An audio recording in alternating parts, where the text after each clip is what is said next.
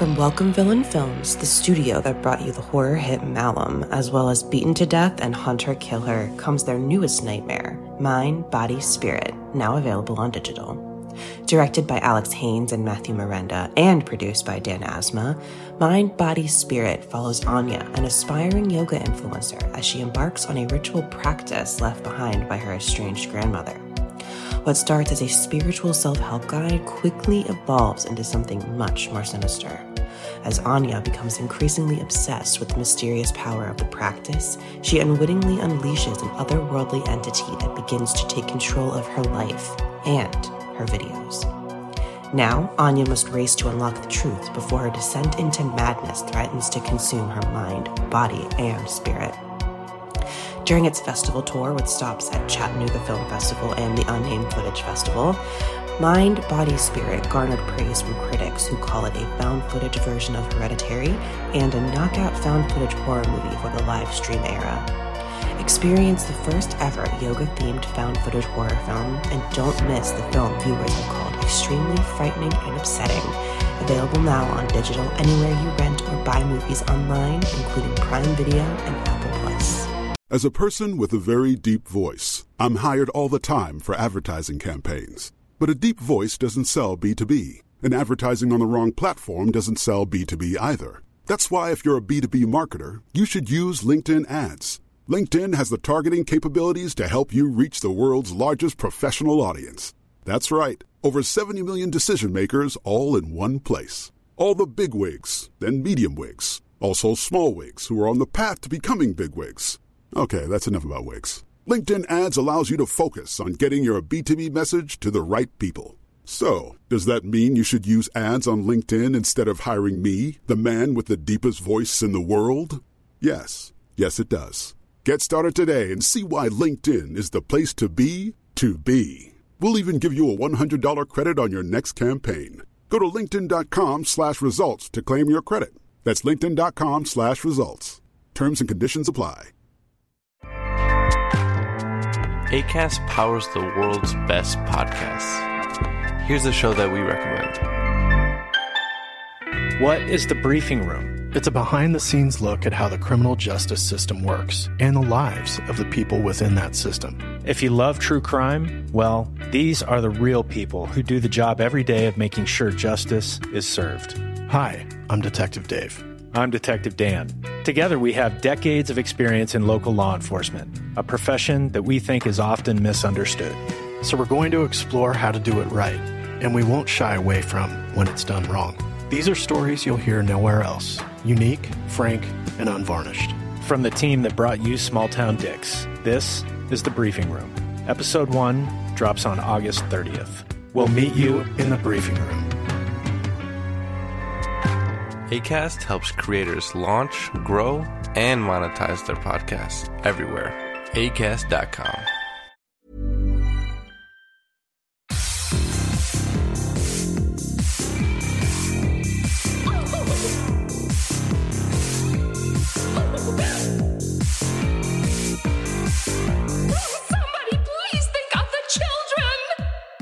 And welcome back to Scarred for Life, the podcast where we open up old wounds by looking back at the films that scared us as kids. I'm Terry. And I'm Mary Beth. In each episode, our special guest brings with them a movie that traumatized them as a child. This week, our guest is Zena Dixon. She's the real queen of horror, a YouTuber, and has written about the horror genre across the internet. She also co-hosts the Bloody Disgusting podcast. Welcome to the show! Hi, thank you so much for inviting me. Thanks for joining us, because you know what? I have wanted to talk with you ever since we played Among Us on my birthday, and you were just the agent of chaos, throwing me under the bus every single game. I'm sorry, Terry.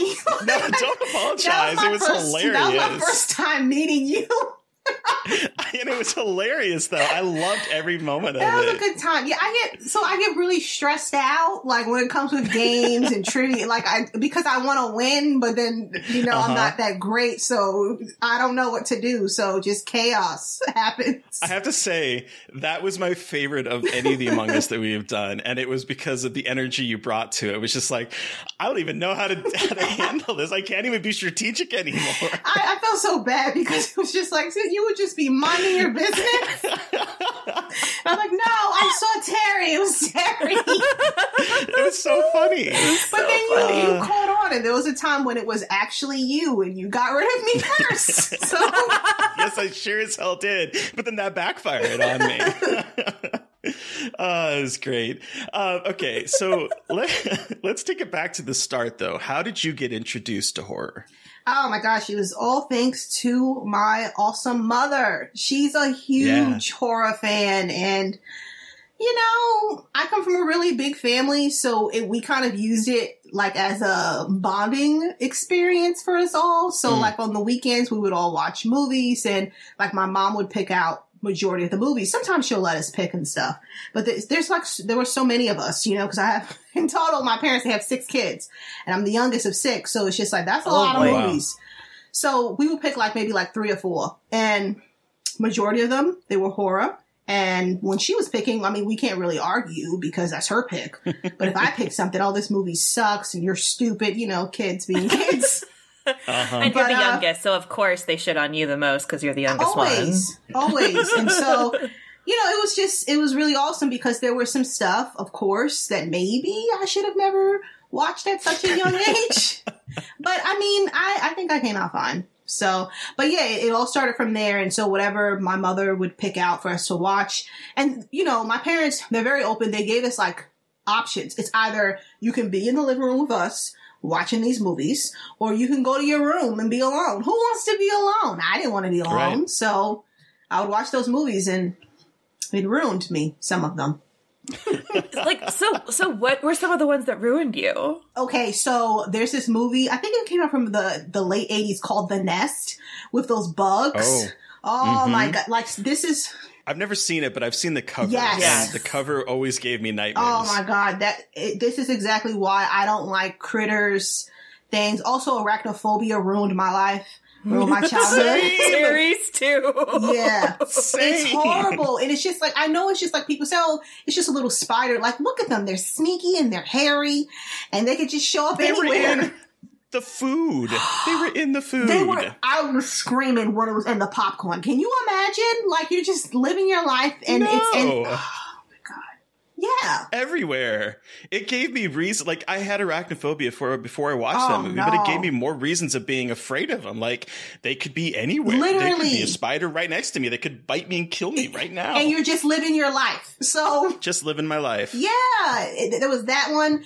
Ticks, even though now I can watch Ticks now and I'm fine, but I remember running around. Bug movies. A lot of bug movies. They're horrible. I feel like I can watch almost anything, but when it comes to bug movies, there's just something about them where it's just they're gross and I don't want anything to do with them. And I'm pretty sure they don't like me. So it's mutual. Feelings mutual, right? Okay, so do you remember the very first horror movie you ever saw? I always say that it's Night of the Demons because I think that was more of a pleasant experience, compared to The Nest, But yeah, I just remember the opening, and the opening, it's this, it's an animation. So I just thought it was a Halloween cartoon or something. And I was like, great pick, Mom, I thought that she picked it out for me. And so, but no, it was just 80s cheese. And of course it was creepy. I thought it was scary at the time and creeped me out, but there was just something about it, the music, that opening with the ghosts and the skulls and stuff flying around. It was just I was completely mesmerized.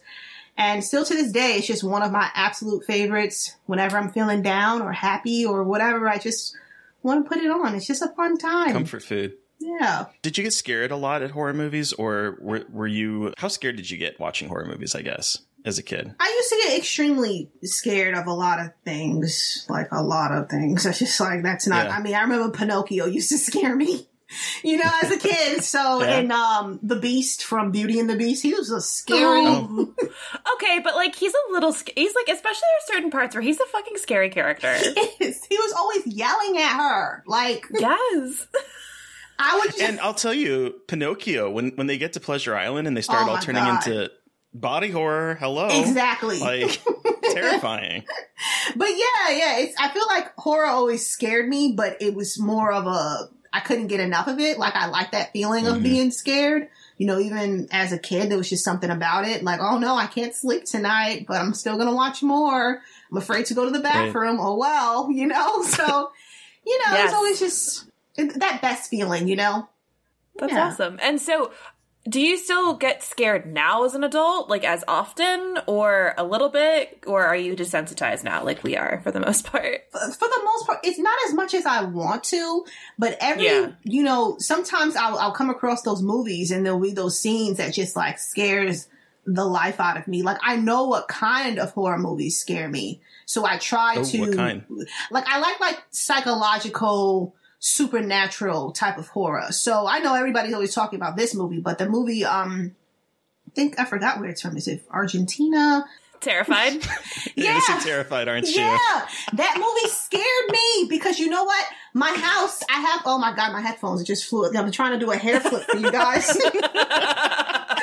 I don't have my sound effect. Okay, no, but so my house is kind of similar, like setup wise. So like we all know that glass door scene with that kid at the table. So my kitchen looks just like that. So it was a couple of hours, like it was like 4 a.m. and about like at 11 or noon, I was, this was like, was it last year? I think it was last year. Gosh, who am I? Anyway, so last year I was going to get like my wisdom tooth like removed, you know, and because it was just like crazy pain. Oh my God, it was horrible. And I was just, you know, they had me on a lot of medication, so maybe this was like an effect, but I just couldn't stop thinking about that scene because my table aligned perfectly with a window that's right there. Then I have a spooky backyard. For some reason, there's a forest back there. Like, why is that there? I don't know. You know? And I want to get a fence and they're giving us trouble. Like, no, because, you know, you have your own private property. No one's going to build back there. I don't care. Who wants spooky woods? That's not the point. I want to keep things out. Like, it's not about that. I don't need things having access. There's probably a Wendigo back there. Who knows? Where do you live? Where do you live? What state? I live in Tampa, in Florida. Okay. So I know there's like all these alligators. It's fucking Florida. You never fucking know in Florida. Exactly. Like I'm not really concerned with the alligators, whatever, you know, but it's just more there's some creature of the night back there, you know, and I just don't want it. So like I just hate it back there. That's why the house was so affordable. No, I'm kidding. Anyway. No, I'm kidding. Can you imagine I bought a haunted house with a backyard? But no, it was just had like a similar, like setup. So I couldn't just stop thinking about that kid. Like, and I swore I heard somebody like tapping at the window and I just had to leave. I left all the lights on and I went upstairs and I never looked back, you know? So, I love that. And no, there will be no investigating here. Fuck off. I will be going right back to bed. Exactly. I will not be looking or checking. Like, nope. No. Sometimes I try to trick them. You know, you gotta put out some trickery. Like you hear something like, oh, get out, right? Oh, I didn't hear that. Oh, I'll be right back. So you gotta leave and you have to trick them so they don't know. Yep.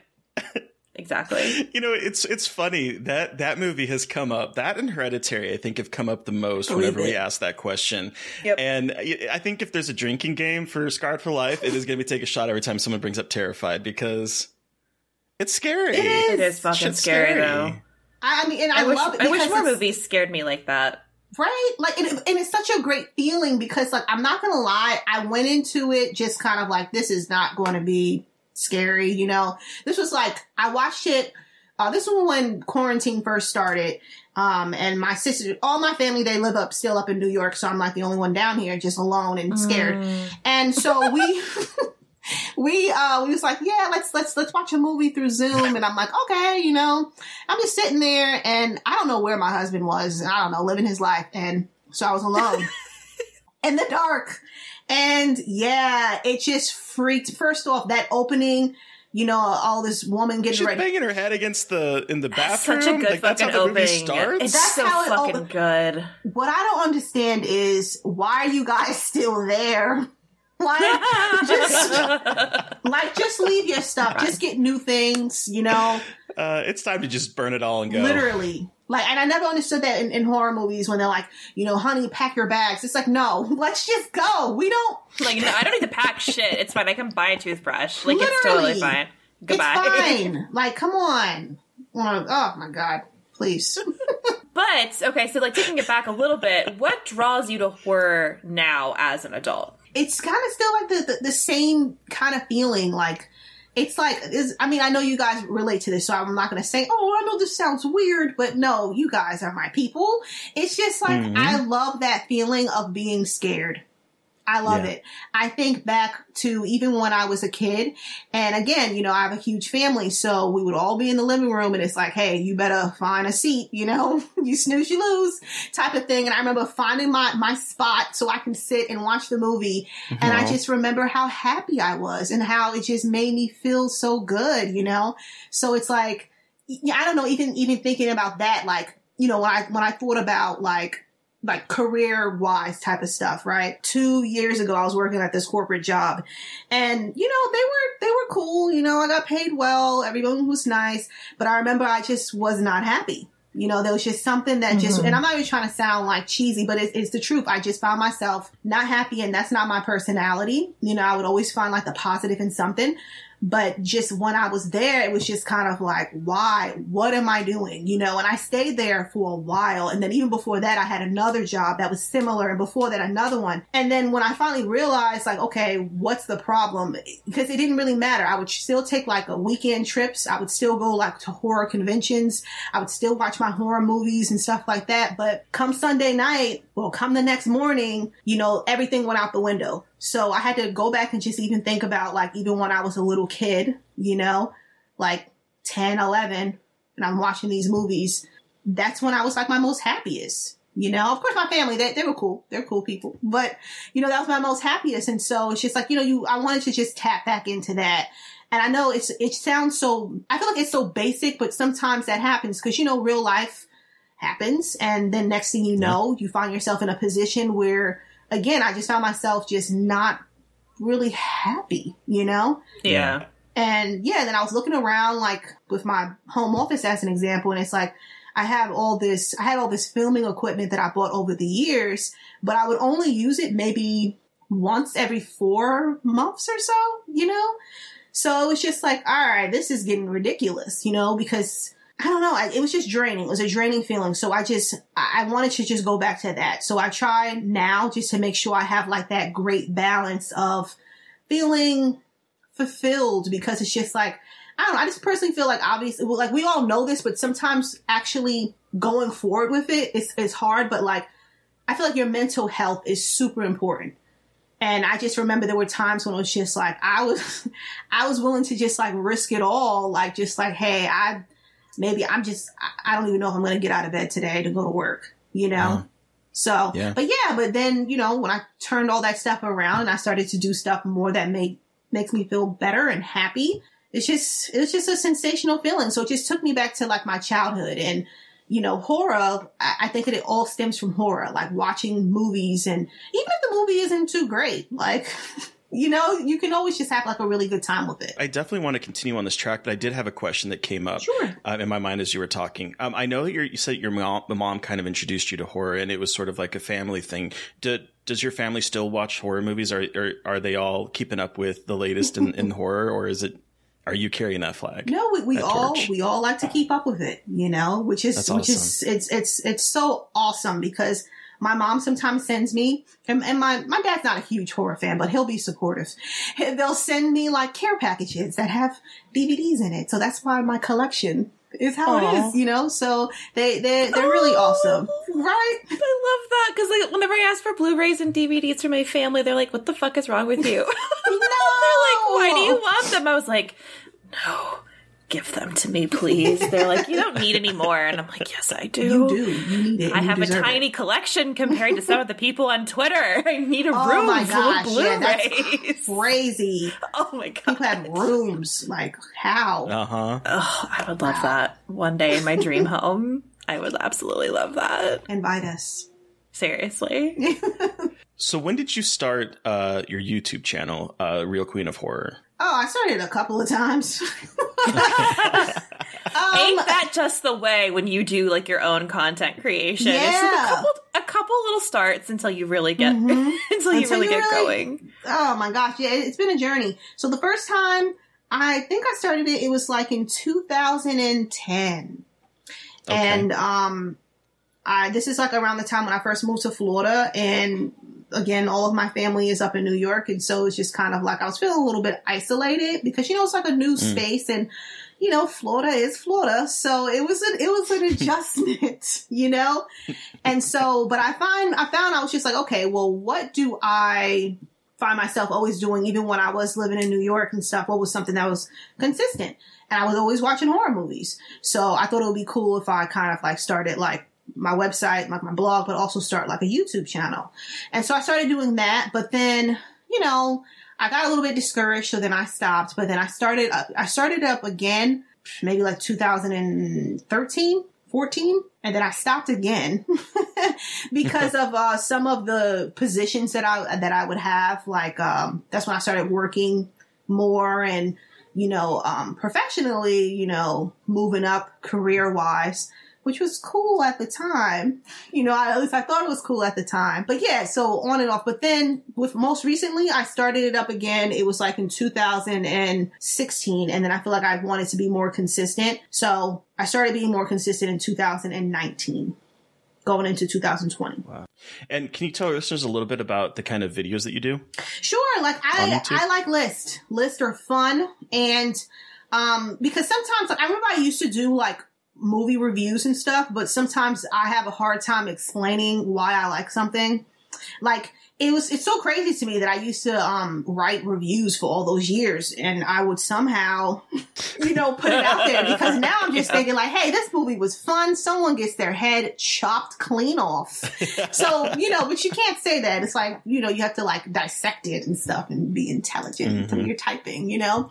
So with lists, with lists, you know, it's pretty cool because I can keep track of what I watch. Because I'm not going to lie, I'm pretty sure this happened to you guys. There's some movies that I've watched in the past and I forgot that I watched it, and then I rewatch it. Yep. So yeah, but with the list that I have, you know, like one video I recently posted about it, but with the scarecrows, you know? So now I know, like I try to like categorize it. So it's just like, okay, I know what I watched, you know, this makes me feel better and organized. It makes me feel magical. Are you, cause you do all your own video editing, right? Too? I do. So you're a whiz. That's so much fun. It just makes me feel so great. It is. It's so cool when you put something together and you're finished and you're like, I fucking made that. Right? And it's just like, you have to celebrate. I find myself celebrating for too long, and then it's like, okay, well, this is a weird time to post a video. You should have did it 2 hours ago. So yeah. I'm just curious because like I'm self-taught with video, so I love like talking to other people about like video editing and how, you know, how they do it, because it's like probably not exciting for anyone but me, but it's just cool meeting other video editors. Are you self-taught? I am. Like, it was, oh my God, it's been a journey. So when I first started, I used to keep it very basic and I would use iMovie. But then it's just like, you know, I wanted to like up the quality and stuff like that. And I started like really getting into the way it looked, like color wise. I wanted to experiment with that, you know, because I thought it would be cool if I can enhance the color. Like, what? And plus it'll be good practice, like filming wise. And so I invested into Adobe Premiere Pro and just blew my mind. And then I also took a couple of classes. So I love taking like classes, but at first it was just kind of like me figuring it out. And then also YouTube is right there for free. Like, that's how I taught myself how to edit video. And like now I'm a video editor. Like, I do video editing, and it's like mostly taught on YouTube, and it's like a lot of patience and a lot of like frustration, and then things not working the way you want them to, and you're like, I don't fucking understand why this isn't working. But then when you get it right, it feels so good, and you're like, really good. Fucking conquered Adobe Premiere with its 6,000 buttons that make no sense. Oh my god, those buttons! Those buttons get on my nerves. But too, it's just. What kind of editor are you? Do you like take your time and break it up? Or do you like, okay, I'm going to edit for 2 hours and then I'll leave it alone? Or do you just try to finish it in one sitting? Oh, I just try to finish it. I mean, I don't finish in one sitting, but I'm the kind of person that like marathons it. Oh my God. Okay. I feel better. Yeah, I feel better. I get sucked into it because I have a problem that I'm curious if you experience of like when you get into the editing zone, time loses all meaning and you look up and somehow 4 hours have passed. Yes. And you're like, what the fuck? Where have I been? How have I been in this so long? And it feels like you didn't accomplish anything, but it was 4 hours of work. Oh my gosh. It's weird. But yeah, I am not the best at like trying to keep myself to a timetable with video editing because I get in the zone and I feel like if I'm in the zone, I need to stay in the zone until I somehow pop out of it. No, so, okay, I get it. That's how I feel like it. I feel like I'm kind of similar too. So now I feel better because at first I thought, okay, is that healthy? Maybe I shouldn't be doing that. It is 6 a.m. It's not healthy, but you're not alone. Right. I wouldn't call it a healthy behavior, but it's not. You are not alone in the behavior. Okay, but you do it too, so I feel fine. I feel better now. So it's okay. Exactly. And I feel like most video editors are like that. Like late night, forget what time it is, video editors. But if you're listening and are not that way, please let me know. Because maybe there are more responsible people out there. Yeah, please. I know. Teach us time management skills. How? So you're also, and this is kind of how I kind of discovered you actually, from my perspective, was that you also are a filmmaker and you've done a couple short films. And I remember seeing She like on Twitter, and that is like people were posting on Twitter, and that's how I was like, oh, I need to follow this Zena person. Wow, Terry. So how did filmmaking so wild to me? Have you always wanted to be a filmmaker, or how did you get in? How did you start doing filmmaking? During my family movie nights, I would have my family reenact scenes, and they had to do it because I'm the youngest. So. Wait, you didn't tell us that. What? Yeah. I get a little bit embarrassed. I feel bad because it's just like, hey, Mom, she's not dying like she's supposed to.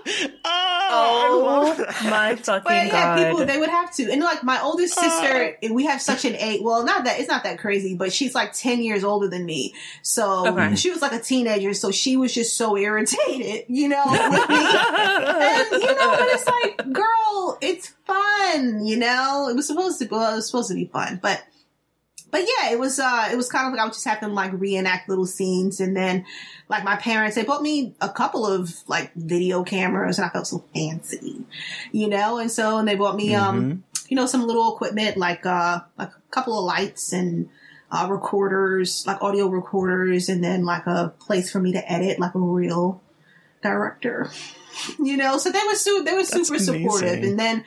I don't know. I've always, again, like obviously going back with horror, like obviously I love being scared, but I also love like the aspect of, storytelling, and then at one point I thought, well, maybe I want to be a writer, but then I found myself just like, and it was scary and I'm just not good at it, at writing. It's just like, wait, what happened? So, but then, directing though, it just seemed more fitting, or filmmaking seemed more fitting. And so, over the years, I've always been making some shorts, like even when I was working at my corporate jobs and everything like that. That's why I have all the filming equipment. But, it was just something that I just kind of always did ever since I was like a kid. That's amazing. It's like so cool to hear how supportive your family has been. Mm-hmm. It's like a bunch crazy. Of horror nerds. I love that. They are. Yeah, and it's so That's weird fucking too. Incredible.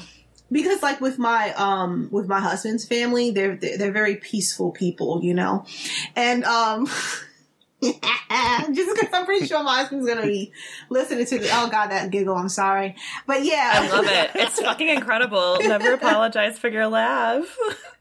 It gets a little bit obnoxious. But no, his family, they're very different from my family. So, and then, people always just don't understand, like, how we go together. I guess because it's, like, opposites, because he's very, quiet and stuff. I mean, I think it depends on who you are. I'm very shy, so until you get to know me. But he was like a chemistry major, you know what I mean? So it's just somehow blended together. But yeah, like I remember with his family, they did not understand it at all. They've been pretty good though these days, they understand. Does he like horror too? He doesn't love it, but he'll watch it, which, that's all I ask. Humor you. I love that. Yeah. Yeah. My fiance's family, they like horror movies, but they're like my family is very much the kind of family that's like I called my grandmother today to tell her something, and she was like, I just need to tell you, I'm a little bit worried about you. And I was like, oh God, why? She's like, you're just watching so many horror movies. And I was like, literally nothing has changed for the past 8 years. I don't understand.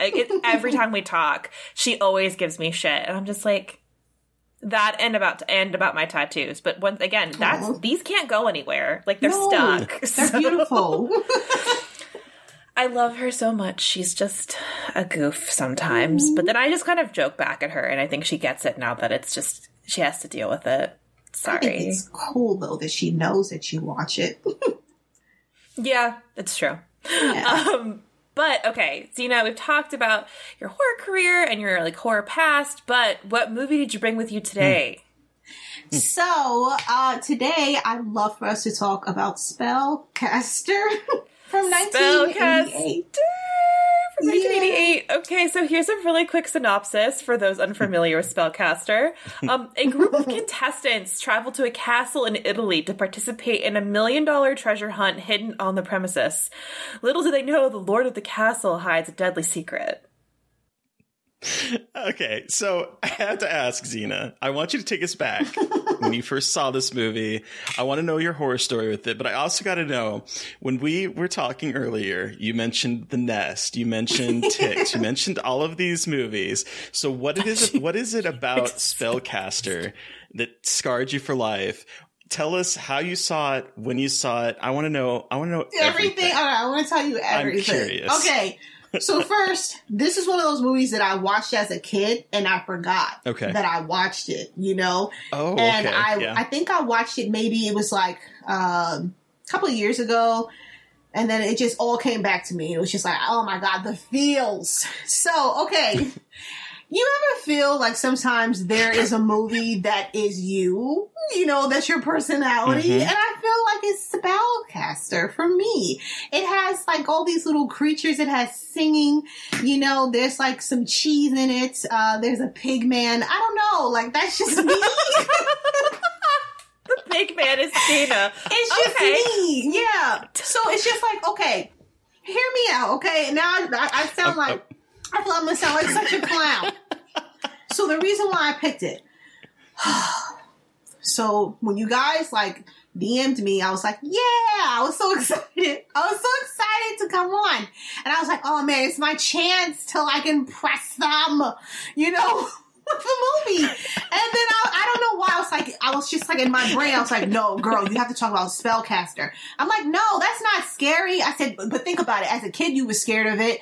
You were scared, but you were scared in the best way. It scarred me, but it scarred me in a great way, because I feel like this was probably one of the first movies that I picked on my own. My mom didn't pick it for me. So it's just kind of yeah, I went to the video store and I was just like, whoa, this looks magical. Plus, the writer, I think his name is Ed Naha. He also wrote Dolls, which is Dolls. Fucking love Dolls. Exactly. That's another favorite of mine, where it's just I have to watch this movie. So yeah, and he also wrote Honey, I Shrunk the Kids. That too. You see, he's given us everything. So it's just I don't know. I feel okay, this movie didn't scare me, but I felt like it kind of scarred me, but in a best way, because it made me discover what kind of horror fan I am and what I actually like, you know. So this was like my first independent pick. But I was laughing because after I gave you my pick, I was just like, I should just cancel because like not even like, hey, just change the movie. No, I was just gonna say I'm sick and just, you know, just log off Twitter for like a week. But I'm like, that's so insane. It's not that serious. Because I rewatched it last night. Actually, like, I had a great time watching this movie. So you did. I did. I did. I mean, I think it's a little bit of a train wreck, but like in the best possible way is what Terry said, and I agree with it. Yeah. So just know there is no judgment here because regardless of what movie you pick it for a reason, and we love that. Okay. Never judgment. And you know, but this movie's incredible. Okay, I feel better because like at first, because again, you know, Megan was telling me about a great time that she had, and when she picked it, she's like, "Wow, that is a terrifying movie," and that made sense. And like literally, just seconds after I hit send, when I tell you, I regret it, and that's why I just want to say I'm gonna have to like cancel. You know, like I was getting stressed, like my armpits, like I was sweaty, and it was just like I didn't know what to do. Like my eyes were doing some weird stuff, but it was just like, all right, maybe it's not because I saw everyone else's list, and they picked like some really great stuff, and I'm picking a movie that's basically Willy Wonka, but the horror edition, you know? Sure is. Wait, I'm so glad you said that because I had the same. I wrote a note like we have to talk about how this is Willy Wonka for horny young people. Yeah, because it is, and it kind of felt like an MTV type of show, you know. So it just again, I feel like this movie it has it all, but it's just like I don't know. I should have picked something scary. No, I'm really glad you picked it, so though. Glad. I'm really glad you picked it, because it's like, there's a lot of things in it that, like, speak to it's very 80s. Like, it's very 80s. But it also has some really creepy stuff to it. So I guess we can just, like, I don't know, jump in. But the MTV part, that, like, immediately, because the movie opens up with a music video. Oh, my God. Isn't it wonderful? I was like, did I press play on the right movie? Like, I did have to check. Because, like... So it's so funny, because, like, I had never seen this movie either, but I remember that poster, that cover art, with, like, he looks like Dracula in the cover art, like, hovering over the crystal ball. And I'm like, what is happening here? But I remember that poster art as a kid. And then I hit play, and like Mary Beth, I'm like... Oh, it's going to be that kind of movie was like my first initial thought. And then I saw that it was a Charles Band movie and I was like, oh, it's going to be that kind of movie. Like this Cassandra Castle, who is like this fabricated movie, like video star, like pop star, like looks very like Debbie Harry-esque kind of situation here. Is on a castle in like this red gauzy outfit, like flapping her arms around and singing. And I was like, okay, all right, I get the vibe. And then it is a music video because it cuts to a VJ being like, and that was a music video from Cassandra. I'm like, all right, I do love that it was literally a music video. Like it felt like a music video, and then they made it like an actual. I loved that. I was like, okay, this movie knows exactly what it is. Like it kind of knows what it's doing, which I very much appreciate. That opening, I knew I was going to love it. Like because again, I watched it as a kid and I kind of forgot, but then I remember that opening. I was like, oh my God, where has this been? You know? And I want it to be Cassandra so bad. Like she's just so cool singing and running around a castle with her cool hair and outfits, you know? Giving us a great drag performance. Like she feels like a drag star. She does feel like a drag. So like her hair is all like very sticking out and like just lots of layers and fabrics. She's cockeying. Like let a rose eat your heart out. She is. It's very true. But then like, because then they have like the whole VJ and MTV vibe, and like I loved that they had the VJ be the absolute dick, because I feel like, you know, we talk about radio DJs, but I feel like we have forgotten a little bit about like the VJs of the MTV era. Like I grew up with like Carson Daly and like those kind of guys who were on TRL and stuff. can we talk about VJs? Because yes, we can talk about VJs, please. With a V.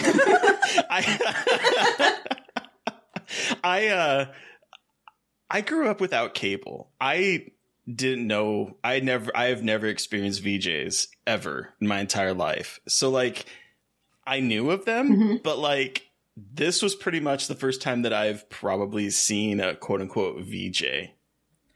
Oh, okay. Okay. Well, so this guy is definitely like a little over the top, but like is like kind of got like that dickhead, little bit douchey like VJ vibe of like, yeah. Like he sleeps with a lot of people. Yeah, he does. He thinks he's much smoother than he is, and he has this like very inflated sense of self, and that's kind of the vibe I get with VJs. Like, never met one, but that's kind of the vibe I get from like a Carson Daly type who's just like on MTV and like thinks they're really rad, but really they're just like secondary to their guests that are with them, but they want to be like the hot shit. Yes. It's a very good kind of look at that hilarious thing. I'm so sorry. My kitten is just staring at me and it's the cutest shit I've ever seen. She distracts me too much on this fucking podcast. Terry knows it. She just like stares at me and is so cute. She loves you. But then on top of that, Adam Ant is the villain of this movie. And he was a pop star in this era from Adam and the Ants and then as like a solo artist. So I just like, it really, this whole thing feels like it's just like, oh, you guys like MTV? All right, cool, make MTV the movie. Like in a castle. But do you really think that he was a villain? Because some of them, they were kind of terrible. Yeah, villain. I get the bad guy. I don't know. He's in it for 10 fucking minutes at the very end in the most underwhelming villain reveal of all time, I will say. But that gets me to thinking about the Willy Wonka comparison, Zena, with his introduction. Because he turns around and is going like, haha, you win, when they finally find him downstairs. Right. And like, that's the end. Like, I'm kind of jumping ahead, I guess. But basically, like, all of these people who are archetypal characters come into this mansion, and they're all young, and they're all, like, rich, snooty, spoiled, like, just, like, very full of themselves. And then we have the orphans, the two orphans, who are like, we're going to get $1 million, and we're going to never have to work again. Like Charlie from Willy Wonka. Just like Charlie. Just like Charlie. And then hijinks ensue. Like a lot of sex. Yeah. Some sleazy characters, and, you know, it's... I like the two siblings, you know? I thought that they were kind of the only normal ones compared to everyone else that was there. And it's like they kind of had, like, you know, a dream. And it's like, all right, you really rooted for them. Like, I really like the character Jackie. Like, I thought she was like a good time, like a very nice girl, you know? Yeah, well, I like how they were introduced at, you know, washing dishes. And the guy they're working for is obviously a sexist, handsy. Yeah.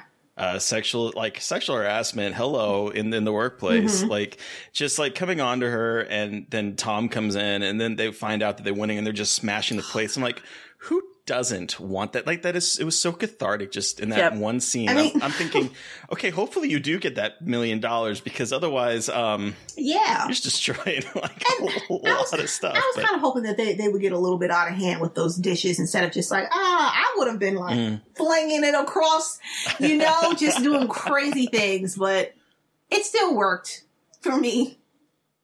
No, I loved it. I was here for it. I was also here for the actor that played Tom. Okay, he's cute. Yeah. Harold Pruitt was very cute, and he somehow made that hairstyle work. He did. And I think he has a son, and his son kind of looks like him. He does have a son. I've also found out that unfortunately he overdosed in 2002, I think. It breaks my heart. That's at the age of 32. So young. Yeah. That's awful. I'm trying to remember. I am terrible, and like everyone's face is all blended together for me. was like, I had a hard time with that. I will be honest. That was one of the things I had a hard time with. And I was also so confused about some of their nationalities because Yvette was being played by Tracy Lind, who was born in Louisville, Kentucky, and she is definitely not French. Yeah. You and sure? Yet she was rocking that French accent. She was, and she was determined to win any means necessary. Any means She necessary, sure was. and also has the first death on screen.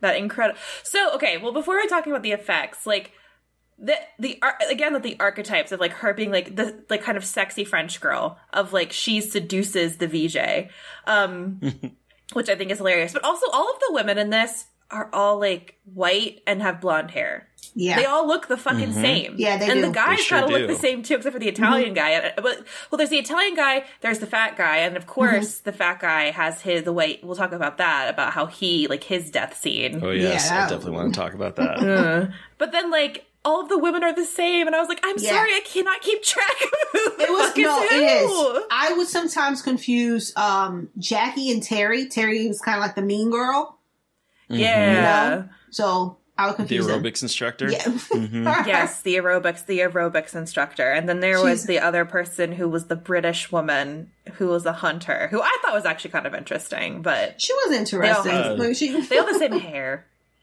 Butch vibes from her, and I loved it. I loved her. Right though? But like going back to the Yvette's death, that to me that was the first moment where I was like, oh, okay, so like the practical effects here are pretty fucking cool, actually. Right? Because I thought it was cool. yeah, because so the chair, she sits in a chair and it comes to life, and it's like a lion, and its little like clawed feet start moving, and then the face from the lion's head's on the top of this. Its chair is huge, and it comes down and like gets her in the throat, and like it basically looks like a vampire almost. But it's all practical effects with this chair, and I was like, okay, this is actually pretty fucking scary. Like if I was a kid, Right? it's pretty scary. Like putting myself in that vibe, because it feels like it has like. I know this is not a kid's movie, but I can see why you would pick it as a kid, because it says Spellcaster, which you said like sounds magical, and then some of the effects feel a little bit like a kid's movie. Yeah. Like there are some parts of it that have that kind of vibe. Obviously it's not, because there is a lot of drinking and a lot of sex and nudity, but parts of it do have this kind of kid movie feeling to it a little bit, like a little whimsical, a little silly. Right. That was interesting. I agree. And it's like, I think I watched this too. Because again, we talked about like Willy Wonka. It kind of reminded me of that, but it kind of also reminded me of Toy Story. And I remember watching Toy Story also as a kid, because with my oldest sister, like she had her first son like extremely young. Like he was born when I was 7. So I remember I was, so we would be watching like Toy Story and stuff together, and like you said, as a kid, you would totally believe that, especially like I've never been to a castle, not even as, ever. So it's like I've never been to a castle, but obviously when you see like furniture that looks like that has like animals on it, it looks so, rich and everything like that. And it's just kind of like, okay, that has a face on it. Guarantee it's haunted or alive. So I think that it just seemed like you said, it seemed like it was like targeted towards kids, or it has like a whimsical, magical type of feel to it. Similar to Dolls. And I was just going to say, it reminds me of Dolls, another movie that was same effects team for the most part. Charles Brand produced. Like there's a lot of overlap here. And Dolls, definitely, we watched that for the podcast. And with Sapphire, that's a great episode too. She's so great. I love her. She's fantastic. And she brought that movie, and it's the same kind of feel as that movie, where it like, this feels like it could be a kid's movie, but the violence, or, whereas this is like, there's just a little too much violence, and definitely the sex aspect, the nudity and whatnot. But it's like, other than that, it feels like it is a kid's movie. I agree. Which is probably why it also like feels like Willy Wonka, because I honestly do think, because Charles Band is known for taking like an idea and then figuring out a way of like capitalizing it in a low budget way. Yeah. And that's what he does. And so I can totally see like Willy Wonka, but with adults. Very true. Done. You know what I mean? Like that, taking that idea and then running with it. But it's also interesting that you mentioned the effects, both of you, because like the effects were done by John Carl Buechler. Buechler, I'm not sure how to pronounce his last name, who has come up on the podcast multiple times because, again, he did the special effects for Dolls. He also did the Alice makeups from Nightmare on Elm Street 4, Freddy's Chest of Souls, the horror, the pizza from Nightmare on Elm Street 4. He also did the effects for Friday the 13th Part 7, The New Blood. Like, he's done like a lot of Indiana Jones and the Last Crusade. He did the some of the animatronic effects. Wow. Reanimator stuff. Like, he's involved with a lot of Ghoulies, which was also a podcast episode. Like, he does a lot of, he is sort of like the effects person that I remember the most from the 80s in terms of like the movies that I grew up watching. That is so cool. I didn't even know like that at all. Like, wow. Yeah, he's great. Well, because like some of the effects in this from the chair, but then there's the transformation of the character into an actual pig, which isn't as good as the American Werewolf in London, but there's like some vibes to it a little bit because like you see so. The fat guy character who loves to eat, is shown eating eating a pig, like a roasted pig, and then he of course transforms into a pig creature. And while that in itself is a problematic situation, the transformation is pretty cool with the of his nose becoming like the pig snout and his hands becoming like hooves and getting the tail. So I think that that was really impressive, I guess, for that kind of transformation. And then also the effect for when the VJ gets attacked in the face by the thing that comes out of this set of armor. Like, what the fuck? The fuck was that? No explanation, but I don't care because that was gnarly. It comes out and just like eats his face off, and I was like, this is incredible. Like, I want more of that. Like these incredibly gory moments that are like, huh? But they're so well done.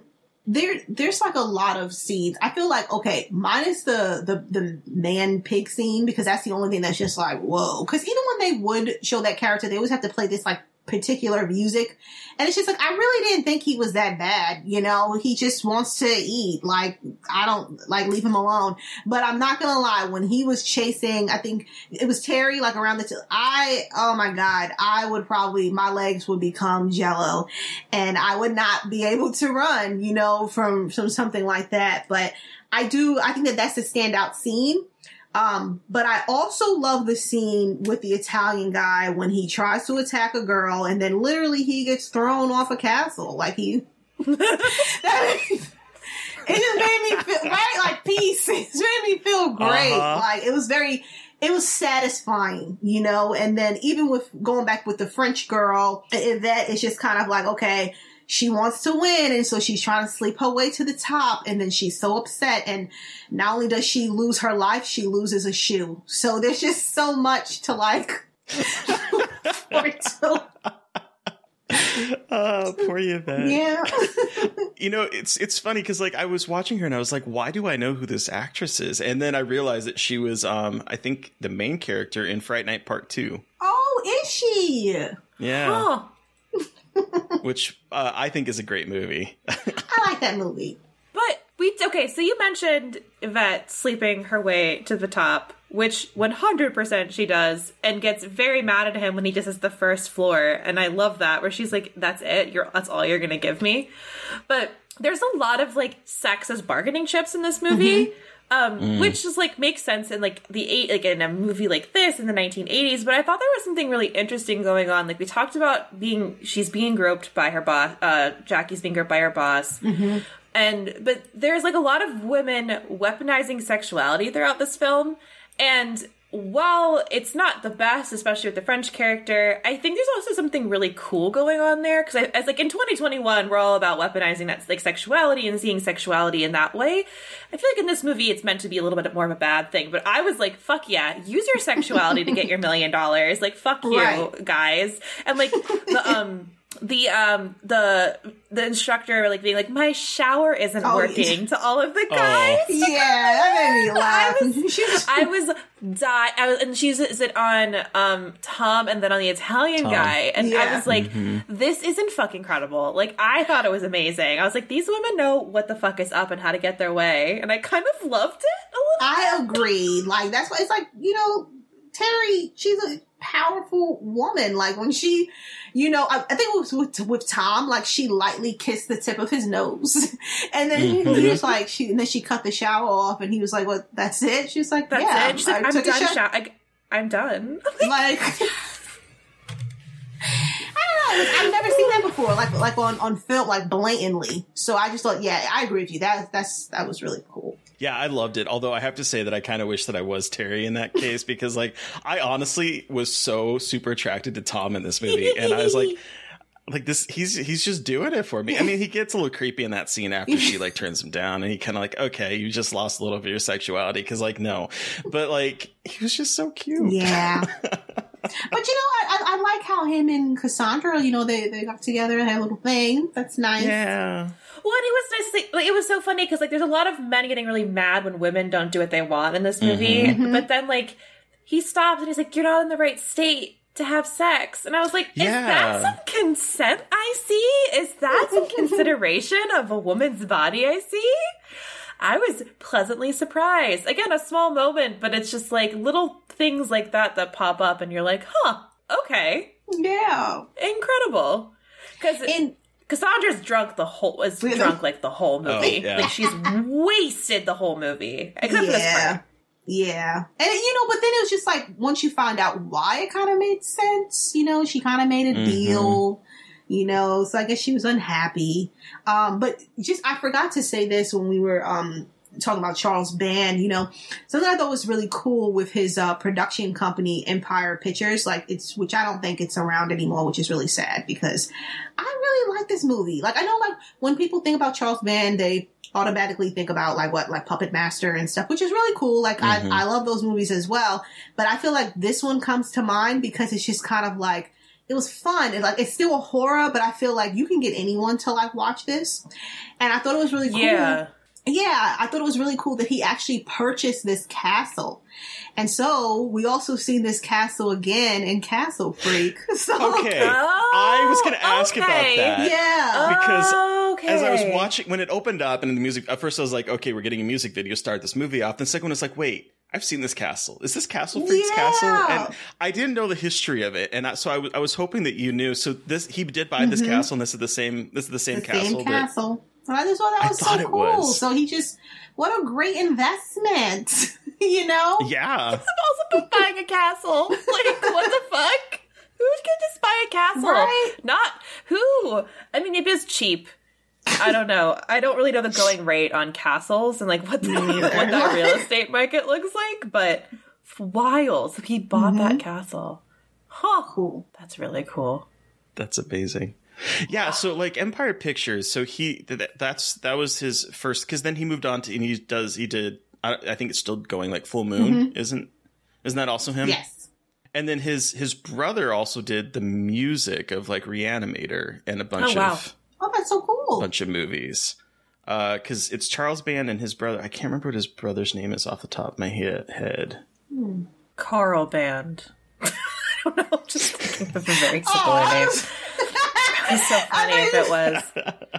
I should have just fucking said that was his name and just left it at that and shouldn't have even said it was joking. You would have believed me. I was there with you. Carl. 1 second, I'm pulling it Carl. up. Richard Band. Okay. So Richard Band was a composer, and he did like the music for like Reanimator and From Beyond. Wow. And like just a bunch of those films. And so yeah, they had like an empire. That's cool, right? That's really cool. That's like, really bring cool. That back. Do those. Like, we need those kind of movies and not so much of some of the stuff we're getting now, please. Respectfully. I agree. Let's bring back some fun. Yeah, I want some fun, weird, creaturey practical effects movies. They're just so fun. Like, they're just like this movie is so silly, but it's a good time. Like, I really enjoyed watching it. Like, at no point was I was like, oh, I'm bored. I was like, okay, like it knows what it is. And I like that a lot. The thing, okay, can we talk about the ending? Because the ending was so rushed. It was. Like, we gotta wrap it up. Well, that was so funny because I'm like, okay, cool. Like, there's a lot of cool shit going on. There's like a man beast that came out of a painting. There's a pig. Like, she got, like, the British woman got attacked by a dog. Green rope. Yvette, the fucking green. Yvette's face superimposed over the face of the woman in the painting. Yeah, being held by the satyr. Very subtle. Very, very subtle. But then, so, like, Jackie comes into the inner sanctum of this guy, and that's the Willy Wonka moment where he's like, "You've won," and she's like, "The fuck are you talking about?" And then he turns around, and I'm like, from the cover of this movie to, like, who Adam Ant is as a person, I was expecting something a little bit more, like, you know, a little bit, and, like, dressed, like, 80s outfit situation, like, not a labyrinth situation, but, like, maybe something similar. No, he's just, like, a dude in a tuxedo. Yeah, I thought he was like a wizard or something. So it was just, I don't know. Yeah, like he had magic, obviously. Like, he is the titular spellcaster. But it was just so funny that he just, like, he just looks like a dude, just like a dude. I just thought that was so funny. Definitely doesn't look like his vampire self on the cover of the VHS box. Let me not tell even a little bit. It was just like major The Wizard of Oz vibes because. Yes. He didn't look like the almighty, you know? So he's just a man.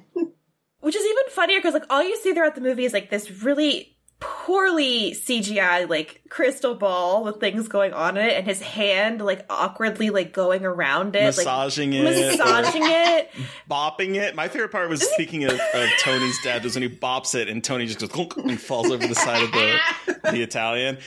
Going back to that favorite moment, he just, like, bonk. And you know what I think is also messed up too? The two people who didn't make it, and they just exploded in their car.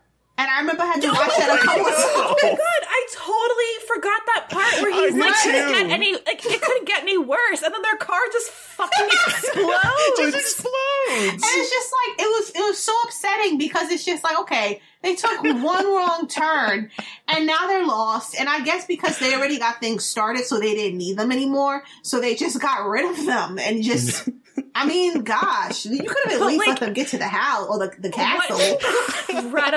To me, that is such the tone of this movie. Just like, it couldn't get worse. And then a fucking fireball. And then it's just never addressed again. Never addressed again. Until they come in at the very end after, like, everyone's come back from the dead. And I was like, who are those guys? Oh, they blew up. That was literally my... I remember when I rewatched it, like, years later, that scene always stood out because I thought that maybe it, you know, maybe there was like a glitch because I watched it on DVD and I thought that maybe somebody made a mistake or something and maybe this is a cut from a different movie. No, it was just because it was just so random, you know? It's so random. So fucking random. Well, so at the end, everyone who dies comes back. Yeah. And I'm like, it's revealed that Cassandra Castle made a deal with the devil / the spellcaster. So she could be famous. And be happy, ? Yeah. But as we all know, that never goes according to plan when you make a deal with the devil to be famous. And then my favorite is that she makes a deal with him and everything goes back to normal, and the deal is that he becomes a fucking VJ. What the fuck? It was a big deal back then to be a VJ. Incredible ending. Even the devil wants to be a VJ. Fucking credible ending of like it, like all of a sudden everything is happy and he is just a fucking VJ on MTV like channel and is like just luring people in to be famous. I was like, I love this movie so much. This is the weirdest ending of all time, and yet I love it so much because of course that's the ending of this movie, and it was just satisfying. Because it was just like, okay, we talked about the people exploding and, you know, the boy or the guy turning into, you know, a pig man. And then, I mean, I personally think that the Italian guy should have just stayed dead, but that's just me, you know. He didn't need to come back. No, he should have. But it was just like, and with Cassandra, in her case, I totally get it. Because even we talked about it. She was like drunk the whole time. She didn't want to be there. She was yelling. She was angry. She was really unhappy. So maybe it is better for her just go back to her normal self. And like, well, it made me sad when Tom is like talking consent and like, I'm sorry for taking advantage of you. And she's like, I'm the music business. People take advantage of me all the time. Mm-hmm. And that made me really sad that was like, this is just like expected. Yeah. Well, and the more I think about it, the more this movie, in my mind, becomes like a weird kind of indictment of the music industry. And this is me looking too deep into it, as you are wont to do as a horror movie person. But it's like, you have this ridiculous thing, like this ridiculous like gimmick to get people to get money, like a ridiculous amount of money. And I feel like that was a big thing on MTV for a long time. Like these ridiculous game shows that you would make a complete ass out of yourself on television, but you might get money at the end of it. And like, that was kind of the whole thing. And it had like almost nothing to do with music, but you had a music star in there. So it was MTV. It was for MTV. And she orchestrated this whole thing to be famous and to kind of uphold her side of the deal, right? With him, like she brought them all there on purpose. And so if you just, if you squint your eyes and look at it a little bit, it's a very interesting look at like what the music, kind of the manipulation of the music industry and like what it does, like kind of chews you up and spits you out. Yeah. Which is probably way deeper than Spellcaster needs to be. But still, I think there's something there about that a little bit. I think so too. Well, there's also that commercialization aspect of it too, where, she shows up, she's in limbo. She doesn't want to get out. She doesn't want to be here. She doesn't want to do any of this, but she's contractually obligated to. Yeah. And it's that kind of like, I think we saw that. I mean, we still see that today with pop stars, but I think like in the 80s, that became a huge thing, particularly as like television became, more like prevalent and, cable came out and it was like, video killed the radio star. It was, all of a sudden there was more expectations from it. And I do think that this character who is basically in drag for most of the movie, because at one point she takes off her wig, she's like, she is playing a character this entire movie. Yeah. And it's that one time where she actually lets it all, down and shows her true self. And it's like, that is sort of how pop music started to be in the 80s. And it continues, unfortunately, till today. And just the actress, Monty Bailey, she's just so wonderful. She was also in Dolls. She was in Dolls. Yeah. She was in Dolls. Oh my God, she was. Yeah. She was the punk, right? Yeah, I was going to say she's got a good track record of like wearing punk outfits in movies and being kind of a little shit in punk outfits. That's her. Oh, she was playing it. Oh, very cool. I realize that now. Yeah. Do we want to wrap this up and give us a rating out of 5? Or is there anything else you want to touch on with Spellcaster? It's a short movie. It's like an hour and 20 minutes, but a lot happens in an hour and 20 minutes. It always flies by for me. Yeah. Okay. Terry, how many man-pig hybrids out of 5 do you give Spellcaster? Oh, man. So, I think I'm going to give it 3. I think just a good solid 3. This movie is very silly. It's it definitely feels like a Charles Band production, and I was here for it. Like the moment I realized that this is the kind of movie we're getting, I think young Terry, if he had ever picked up this movie and actually had watched it, he probably would have been very upset because the cover of that movie and like just sort of the expectation of it. This is not what I was expecting at all. But I love that. I love that his movies were willing to be kind of silly. And yeah, they were very definitely B-movie schlock in a lot of ways. But like, it's that kind of just taking the piss out of something and just having fun and doing it with like some really good special effects team and just pulling out the stops in that regard. So I think this movie is a lot better than I was expecting it to be. And I had a great time. So I'm going to give it 3. Yeah. 3 pig-men hybrids. What about you, Mary Beth? I also will give it 3 pig-men hybrids. A lot of things that you said, Terry, I wasn't sure what to expect because you were like, it's a trip. Vinegar Syndrome restored it. And I was like, oh boy, it's going to be wild. And it was, but like in a really fun way. The effects are incredible. I think there's just some really fun, weird, odd stuff going on here. And it's just like a great time. And another one of those movies that it's like, why don't we talk about this more? Like, I just think there's enough weirdness going on and enough big names behind it. and apparently an indictment on the music industry, according to my weird brain. I'm here for Yes. that. I'm here for it. But Also, one little note. I'm sorry before you continue about the vinegar syndrome thing. This movie, who knew that God bless the, little boutique video places for restoring a movie, because this movie looks better than it has any right to do because of vinegar syndrome. Yeah. I mean, I watched it streaming, but I was like, you could tell the effort they put into this little B movie schlock. And I love that. Sorry, I love that. didn't mean to interrupt. Love vinegar syndrome for that too. Again, Zena saw it when she was a kid, but who knows if who else would have seen it? Right. We have access to it now, which is amazing. But yeah, it's just a fun, weird horror Willy Wonka for adults situation that I'm really glad that you brought it, Zena. But Zena, you have the final word. How many pigment hybrids out of 5 do you give Spellcaster? I'm going to give it a 3.5 because, I just cutting that guy in half. It's either a pig or a man. Pig or a man, which half?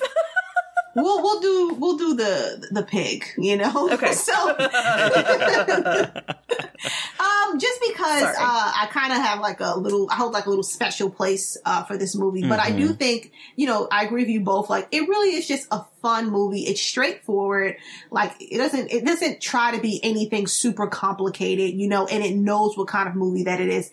It's very just simple and silly, and on top of that, this is the perfect movie, in my opinion, that should be remade. I would totally I would love to see something like this, a modern, remade, where it's just you could probably even have it. I mean, I don't know about $1 million. It has to be a little bit more, but you could still do that. But I think it would be really cool if there was a game show of people just, go trying to find a check in a castle in Italy. Wow. I would totally actually go do that. You could totally do that too, though, with the whole TikTok influencer thing. There's an interesting way. I bet you could do that, and you could do it found footage. You can all tell it. Oh my God! Yes. Waiting for you to say that. We need to pitch it. We all need to write it and pitch it. And I we can will have make cameos. everything found footage. Duh. I want to be the wizard. Yeah. Okay, Zena, you'll be the wizard. Terry and I will be the annoying podcasters who are podcasting. Yeah. All right. Someone give us $1 million to take this movie. Someone give me That's $1 all we million. need. Just $1 million. A cool mill. We need a castle too for free. Charles, can do you still have your castle? Can we use castle. it? I feel like he should. Why wouldn't you? But I don't know how much. Again, can you imagine the upkeep on that? Though? I was going to say, what is the upkeep on castles? I mean, he could just live there. That's true. That is true. All right. Well, thank you so much, Zena, for looking up castles now. I'm Well, thank you both so much, and but thank you. I feel so much better. At first with my pick, I was just a little oh no, but yeah, thank you guys so much for letting me come on here and blab and yell, and I appreciate it so much. Of course. So where can the listeners find you, and what do you have coming up that you'd like to share? Sure. So, okay, I'm always on Twitter. I'm always lurking on Twitter. So, Lovely Zena. And then I'm on Facebook, Instagram, and YouTube, Real Queen of Horror.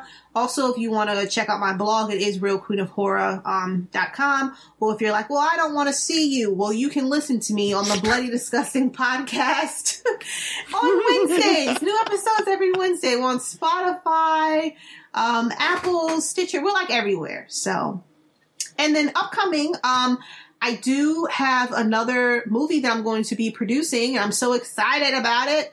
So just keep a lookout for that. Ooh. Yay. That's exciting. So exciting. So listeners, you've heard from us, but we want to hear from you. Did you watch Spellcaster ever? Please tell us. Send us an email at scarredforlifepodcast@gmail.com or reach out to us directly on Twitter. I'm at MB McAndrews. And I'm McGailey Dreadful. And of course, don't forget to follow the podcast on Twitter at Scarred Podcast. And please don't forget to review, rate, and subscribe. Please. It's the holiday season. Give us a present. Thank you to Eric Power for our artwork. Thank you to Sean Keller for our music. Thanks, everybody, for listening. Please stay safe out there, but most importantly, stay creepy. And until next time. Won't somebody please think of the children?